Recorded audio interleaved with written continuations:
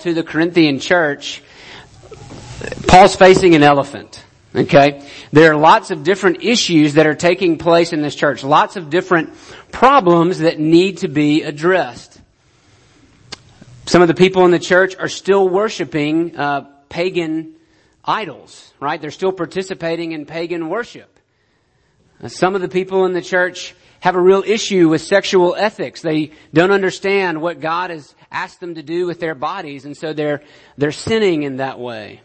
Some of the people don't even understand the resurrection, or they believe wrong things about it. And that's kind of crucial, core to Christianity. So when faced with all of that, where would you start? Which issue would you begin to address first?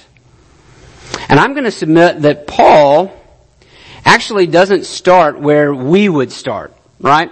Paul doesn't address the problem, probably even the most visible problem, the problem that we would address wherever we would start, whatever our tendencies are. Paul doesn't go after the thing first, at least that we think he might go after. Paul actually begins with their unity. Paul actually, it seems to be clear from this letter that unity is the real, that disunity is the real problem underlying all of the other issues going on in the Corinthian church. Now, you and I may not consider that all that important, right? We'll get along, we'll get by, but man, these other issues, that's what's really important. Paul actually goes after their togetherness. And this is what we saw last week, right? That there are actually groups in the church who are beginning to try and tear the church apart. They've rallied around certain leaders, right? They've said, I'm with Paul, or I'm with Apollos, or I'm with Peter. Right? They've rallied themselves around these different celebrity pastors, these different celebrity preachers, and they're beginning to tear the fabric of the church apart. And that's the problem that Paul deals with first. Now the question is, how would you deal with that? Right? When my kids don't get along, we just scold them and tell them to work it out. But Paul doesn't do that necessarily. Right? Paul actually takes them to the cross. In order to heal their disunity, in order to heal the tears that they're causing in the church, he takes them back to the cross. He takes them back to the good news of what Jesus did at the cross.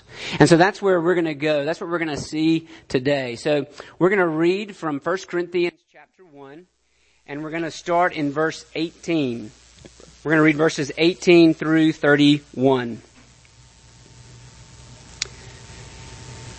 Actually, I'm going to back up and I'm going to read verse 17, but we'll spend all of our time looking at verses 18 through 31.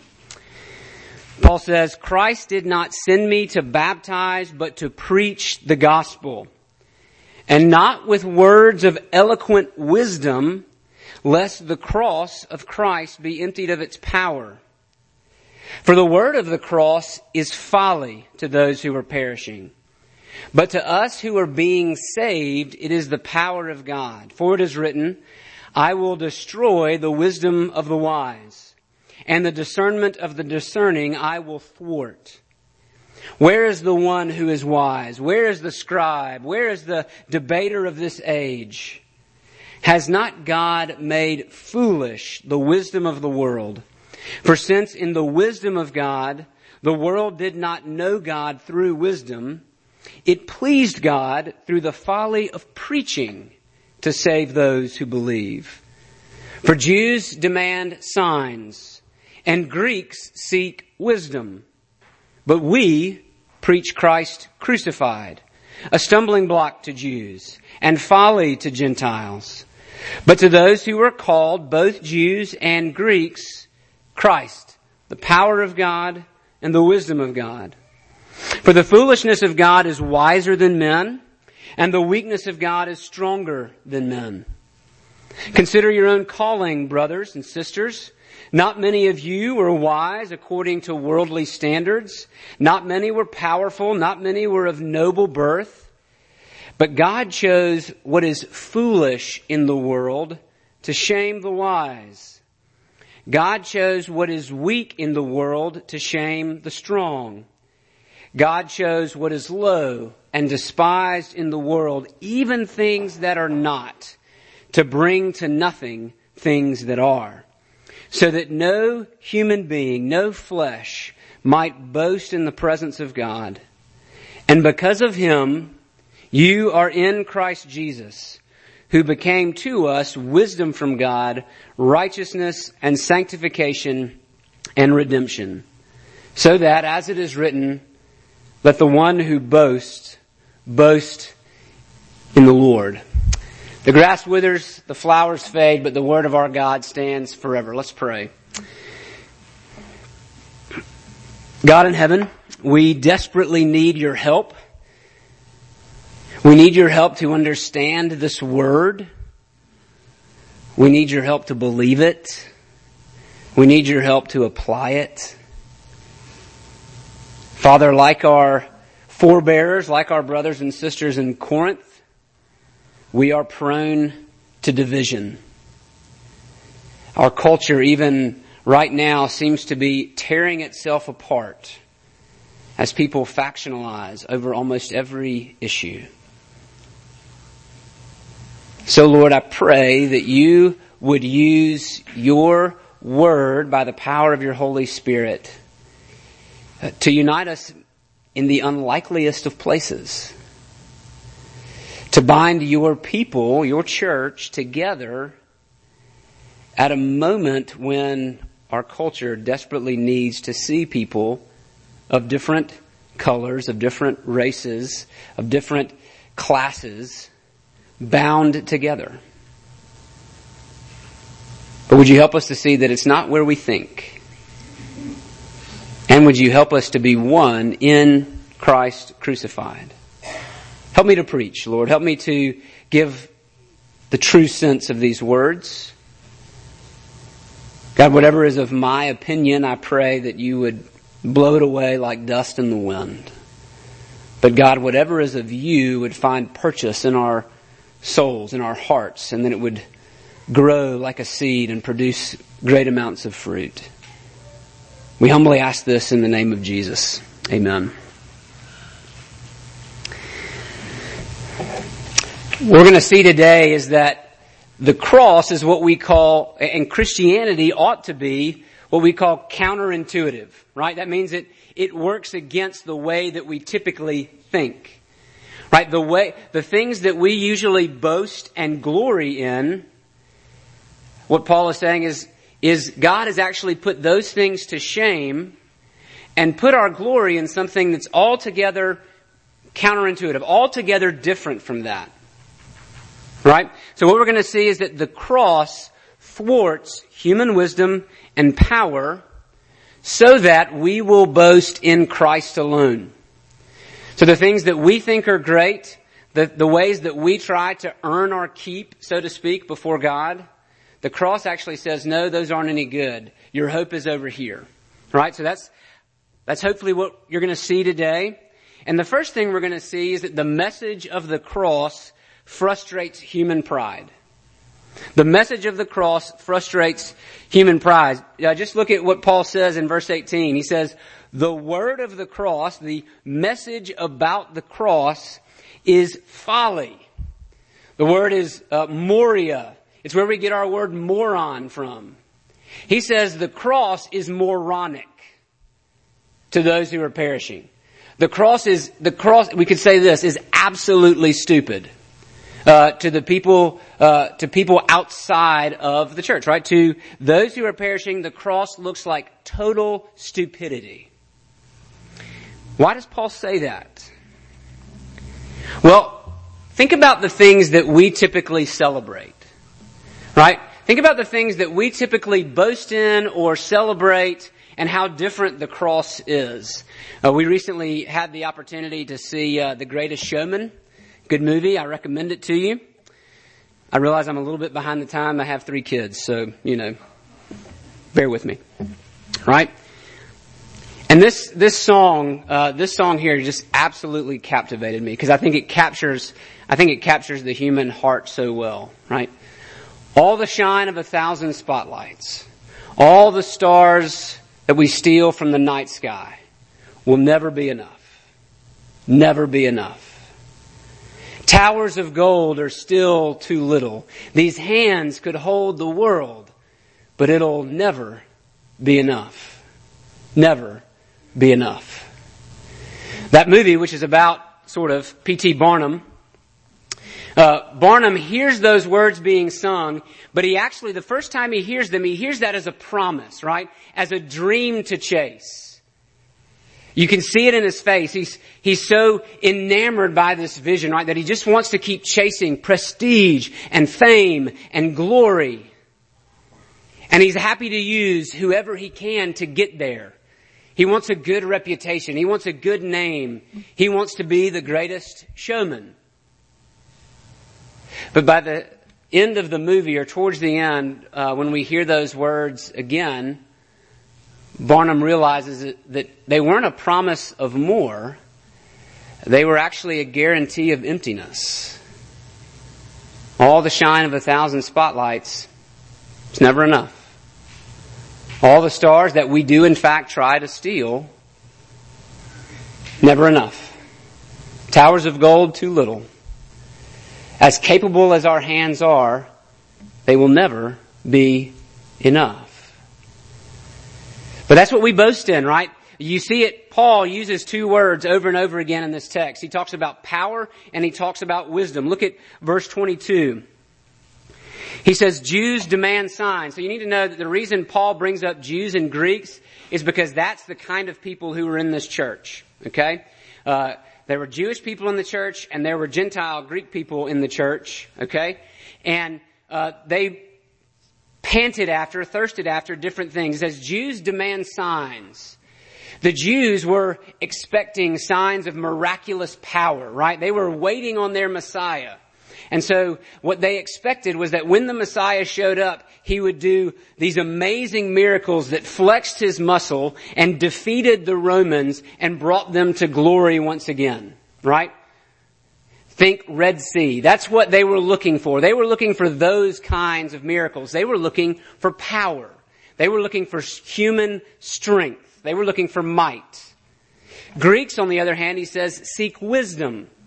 We know that Greek culture was kind of the center, maybe not the beginning of human learning, certainly not the beginning of human learning, but Greek culture was famous for philosophy. Think Socrates, think Aristotle. It was famous for these great thinkers who figured the world out, or at least tried to figure the world out through human intellect. That's what Greeks prized. And even the city of Corinth. Corinth was a lot like the United States. Right? Its values were how much can you make for yourself. It was a city primarily made up of slaves, former slaves, immigrants. It was a crossroads. So nobody was actually from Corinth, kind of like nobody in Grace Fellowship is actually from Clanton, right? Nobody was from there, but everybody was trying to make themselves something there, right? This place was a place of promise. It was a place obsessed with power.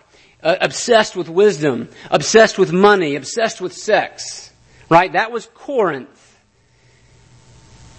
And Paul comes into that place obsessed with power and wisdom, obsessed with power and intellect, and he preaches a message about a crucified man named Jesus. Now, just so you know how off-putting that would have been, it doesn't sound strange to us. We have to kind of go back to their way of thinking. You didn't mention crucifixion in polite company, right?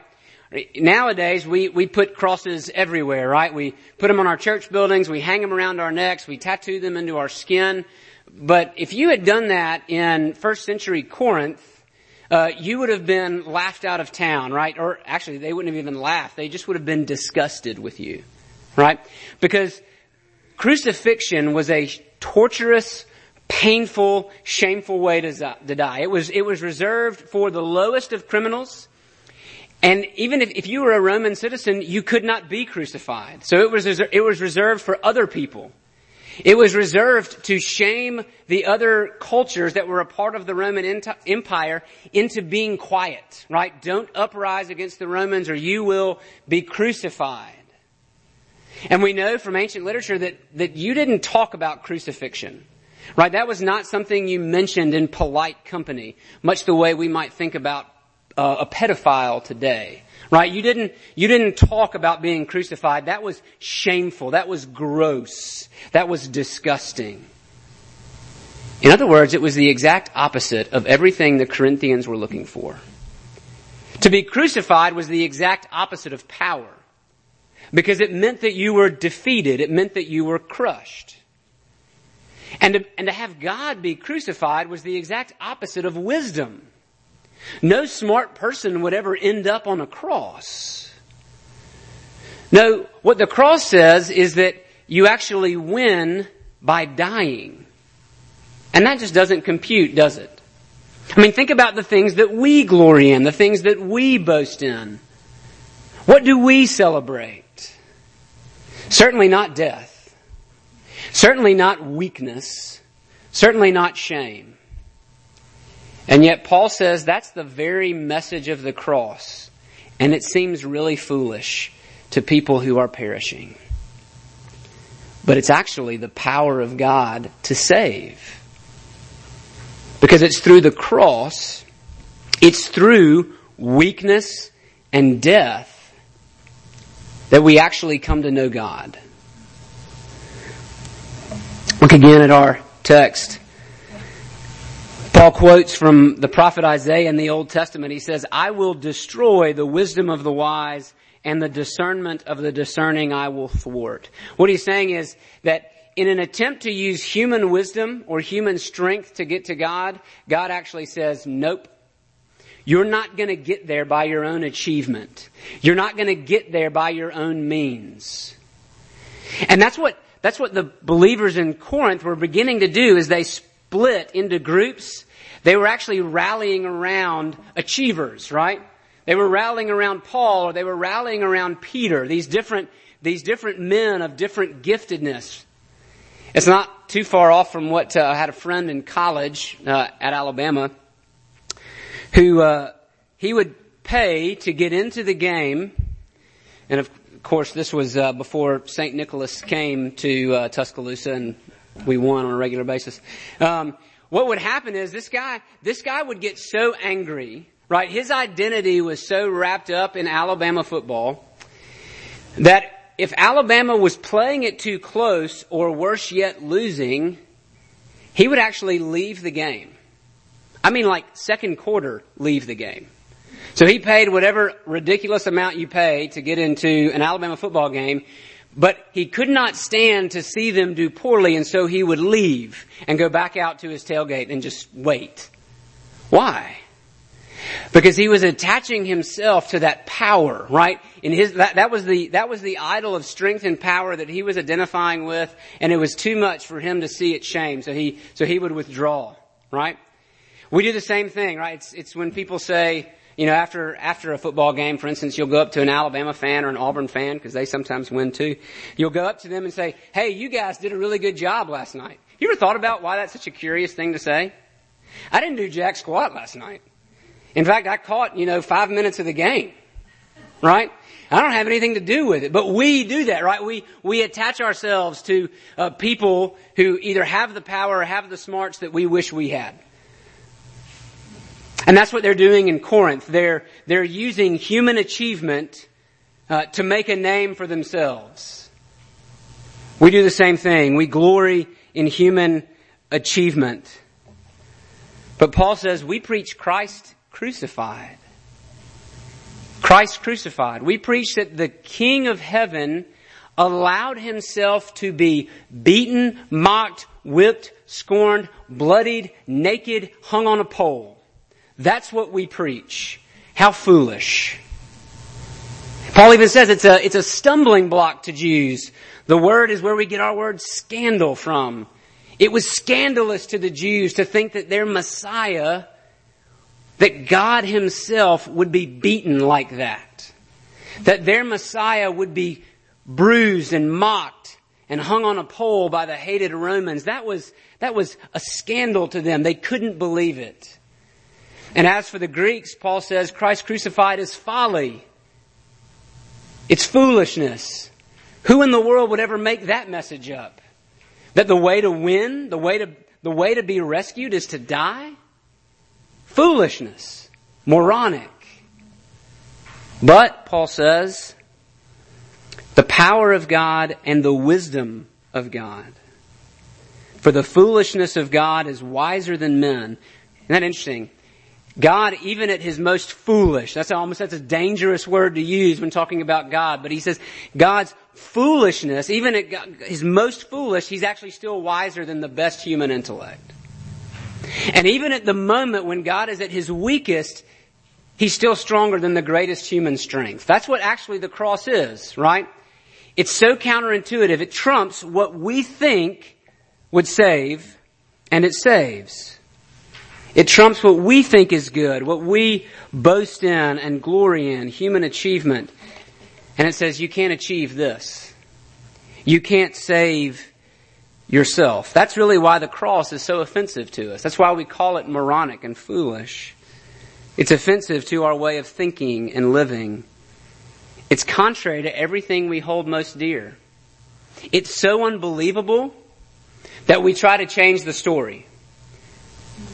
All of the early heresies that propped up in the early church focused on this point, right? That people could not believe that God would allow Himself to do this. And so they tried to monkey with it a little bit and change it. Say, well, Jesus wasn't really God. Or Jesus wasn't really man. There's no way that God would allow Himself to become one with man. And certainly, right, there were some who said, well, when it came to the cross, Jesus actually, the Spirit of Jesus was withdrawn from the man Jesus who was on the cross because God couldn't allow Himself to be crucified. You know, we still do that. That's what modern heresies, that's what modern cults do today. The Mormons, Jehovah's Witnesses, they deny that Jesus is the Son of God. Why? Because God can't allow Himself to be crucified, can He? This is what, just to use as an example, this is what Islam teaches. That God would never allow Himself to be blasphemed in this way. And so that Jesus was not actually crucified. See, it's so hard to believe. We want to change the story. We want to rewrite it and say, no, it can't mean that. It can't be that. But Paul says, it absolutely is that. The cross is absolutely as shameful and weak and foolish as it looks. And when you believe it, it's what saves you. Because everything else is human achievement. Everything else is trusting in the power or the mind of man to save. And the power and mind of man cannot break you free from sin. Look, Paul is not opposed to human intellect. We have accomplished great things. We have done great things with our strength. We have done great things with our minds. I believe it's what sets us apart from the rest of creation. We have a mind. We can build and create amazing things. A few months ago, we went to the Space and Rocket Center with our kids. I mean, it's like a temple to what we can accomplish. It is absolutely amazing. But has it solved the problem of the human heart? Has it answered the one nagging emptiness you continue to feel? With medical technology, we can live longer than we ever have. I was reading a stat recently that, 90% of women no longer die in childbirth. And over 90% of children no longer die at birth. It's remarkable what we have accomplished. And yet it falls short, doesn't it? We'll never be enough. We'll never be enough. And so God has to work another way. He has to work in a wisdom and a power that are beyond human understanding. He has to do it in the cross. He has to do it through the cross. And I want, just as we try to apply why this matters for life as a church, let me come back to the example of Islam, okay? And how differently Islam and Christianity, and I mean I'm going to refer to the purest forms of those, the ones who adhere most closely to their religious text. So I'm not trying to paint broad brush and say everybody who names themselves a Muslim or names themselves a Christian. I just want to go with those who stick the closest to their religious text, okay? And give you an example of how they see the world. For Islam, weakness is something to be conquered, right? It is why Jesus could not be crucified, because the Son of God cannot be crucified. So weakness is something to be conquered, and everybody who will not bow the knee to Allah must either be subjugated or killed. Right? So I know that we also have this period called the Crusades. I'm going to call that not biblical Christianity. Okay, again, I'm just going with what relates to the religious text of both groups. Islam's view of power and glory say that the world must be conquered by the sword. In modern day, the suicide bomb. Okay? But what about a theology of the cross? What does that do for the way that you see the world? What is a view of suffering and weakness at the very center of Christianity? What does that have to do for the way you see the world? It doesn't have to be conquered through the point of a sword. Rather, it is overcome by bowing the knee. Weakness is not something to be put down. It's something to be embraced. Suffering is not some part of an ungodly worldview. It's actually part of a fallen world in which we learn more and more to be like Jesus. For a theology of glory, you do whatever you can to purge the world of everything that doesn't fit your script. But for a theology of the cross, you acknowledge that salvation doesn't come from you, and you don't have to force anybody into believing what you believe, even threatening them with death. Instead, you bow the knee to the crucified and risen King. It changes the way you see the world. It changes the way you understand conversion. It changes the way we see each other. So the message of the cross frustrates human pride. And that's why it brings unity. Right? They were rallying around their pride, what they valued most. Apollos is a great speaker. He has a great speaking voice, so I'm with him. Peter's Jewish, so I'm with him. And the cross says, no. No, both of you need to be crucified. Everyone is guilty before the Lord. And so we both bow the knee before the cross. So the message of the cross frustrates human pride. The people of the cross overturn the standards of the world. I want you to look at, Paul uses their example in verse 26. So he's been talking about how the foolishness of God is wiser than men, the weakness of God is stronger than men, God's folly, in a sense, is better than man's wisdom. And then he uses them as an example, right? He says, consider your calling, brothers. Now, calling here doesn't mean your job or your vocation the way we mean it. He's talking about their salvation. He's saying, consider the moment when you were called by God out of sin into salvation. I want you to notice who the emphasis is on there. It's not on them, it's on God. Consider the moment when you were converted. Right? He says, not many of you were wise according to worldly standards. Literally according to the flesh. Not many of you were wise. Not many were powerful. Not many were of noble birth. How do we usually esteem people? Right?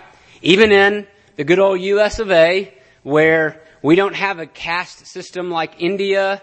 We don't have a monarchy like other countries, right? Everybody starts at square one, right? So we say.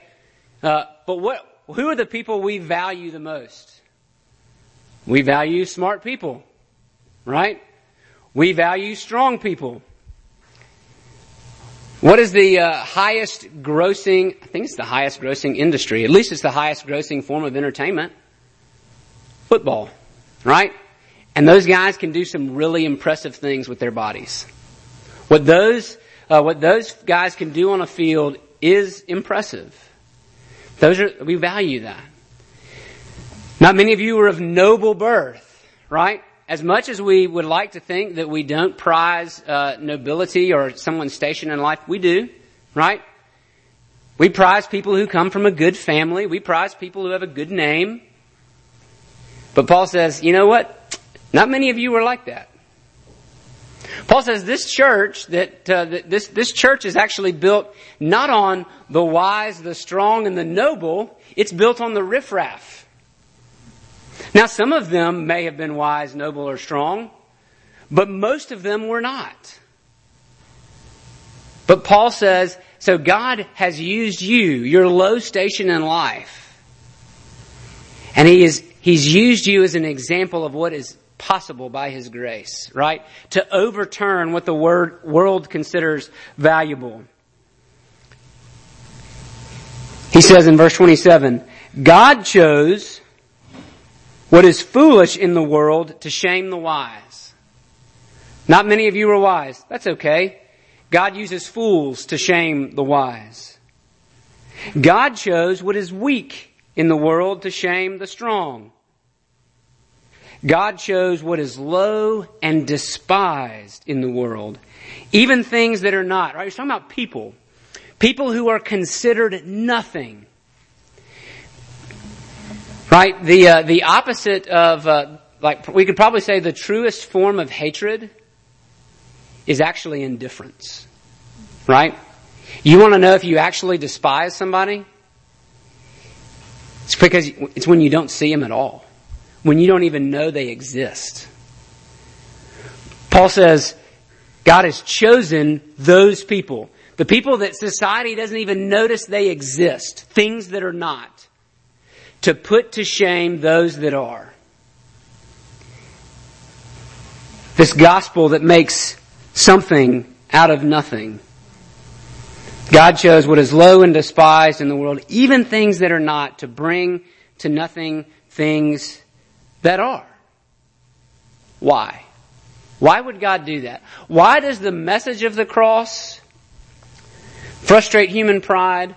Why do the people of the cross overturn worldly standards? What's God after? Paul tells us in verse 29, so that no human being might boast in the presence of God. The gospel humbles man and elevates God. The glory of the cross, as odd as it may seem, as counterintuitive as it may seem, actually leads us to our best boast, to our highest joy. In fact, we won't know glory and joy until we come to God through the cross. Until we're humbled by the cross, we will not know true joy. Did you notice a repeated phrase in that passage? God chose. God chose. God chose.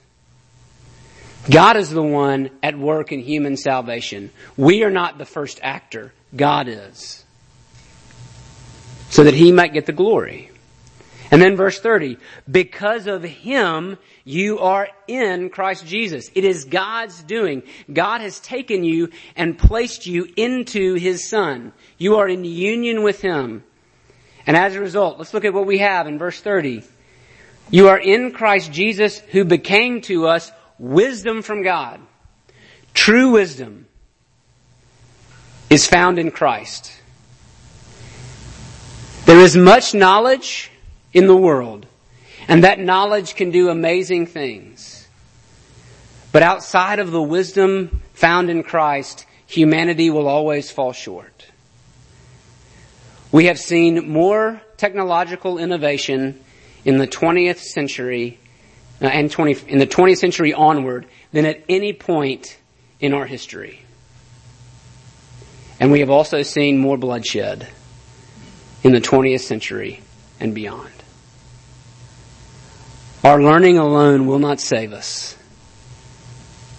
True wisdom comes from Christ. You are in Christ.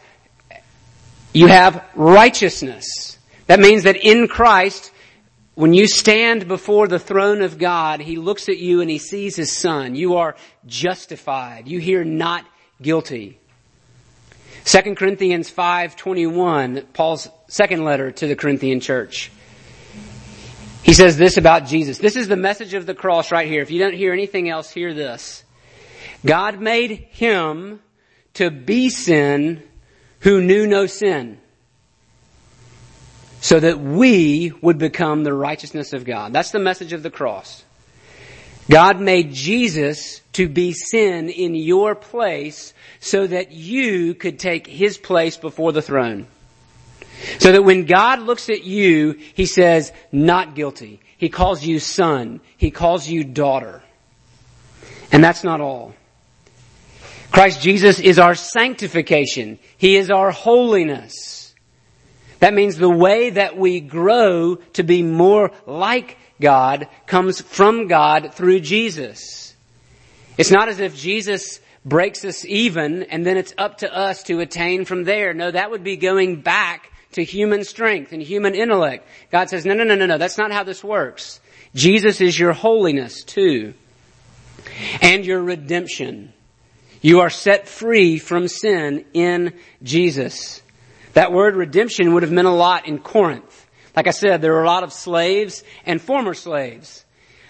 The world economy has been built on the back of slavery for a very long time. Okay? And in Corinth, there were slaves and there were former slaves. And to get out of slavery, you had to be redeemed.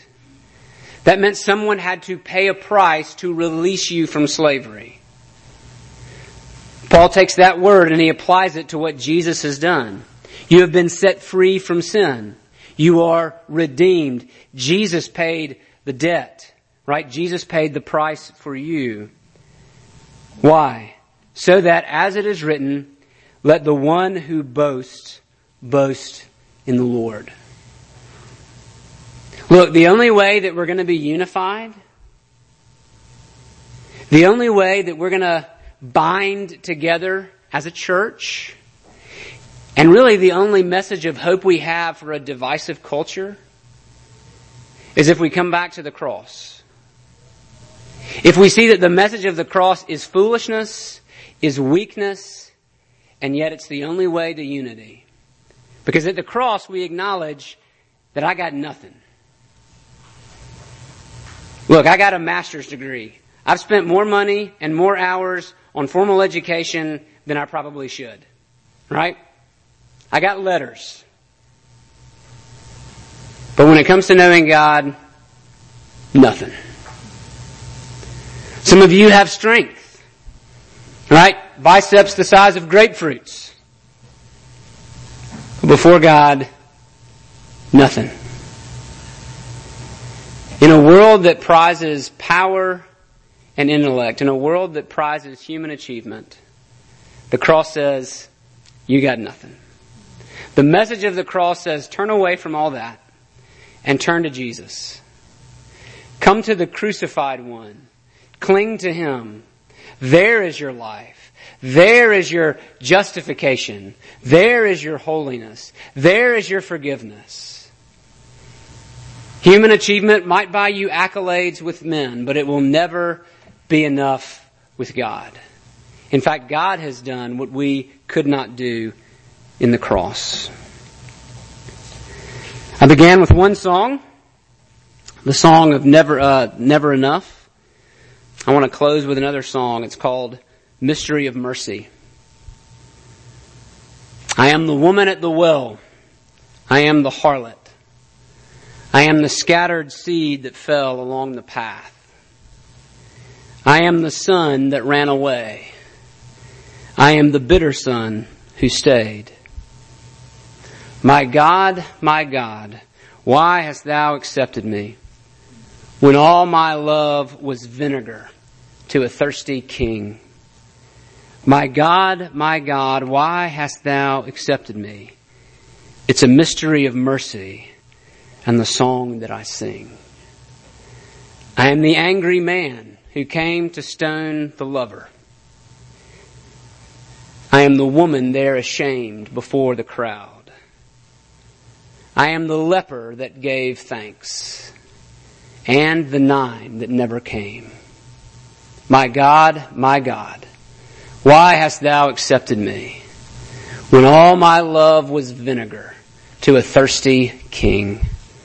My God, why hast thou accepted me? It's a mystery of mercy and a song that I sing. Turn away from human achievement. Rejoice in the mystery of mercy that is the cross, and you will know life and fullness. Let's pray. God in heaven, oh Lord, that we would agree, as Paul says, that we would look at the factions forming around us, that we would look at the pride in our own hearts, and we would remember the cross. That we would remember what it says about us.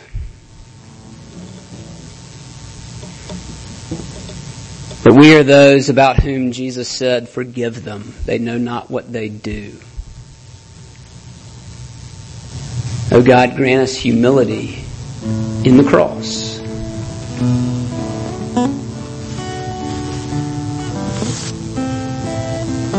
And then help us, Lord, to live the values of the cross. That we would not stand on our gifts, whether they be intellect or strength or whatever form of human achievement we boast the most in. May we see our Savior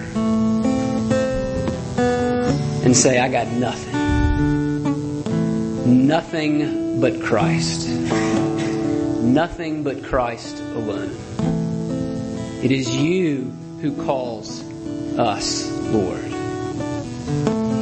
It is you who chose the weak to shame the strong, the foolish to shame the wise.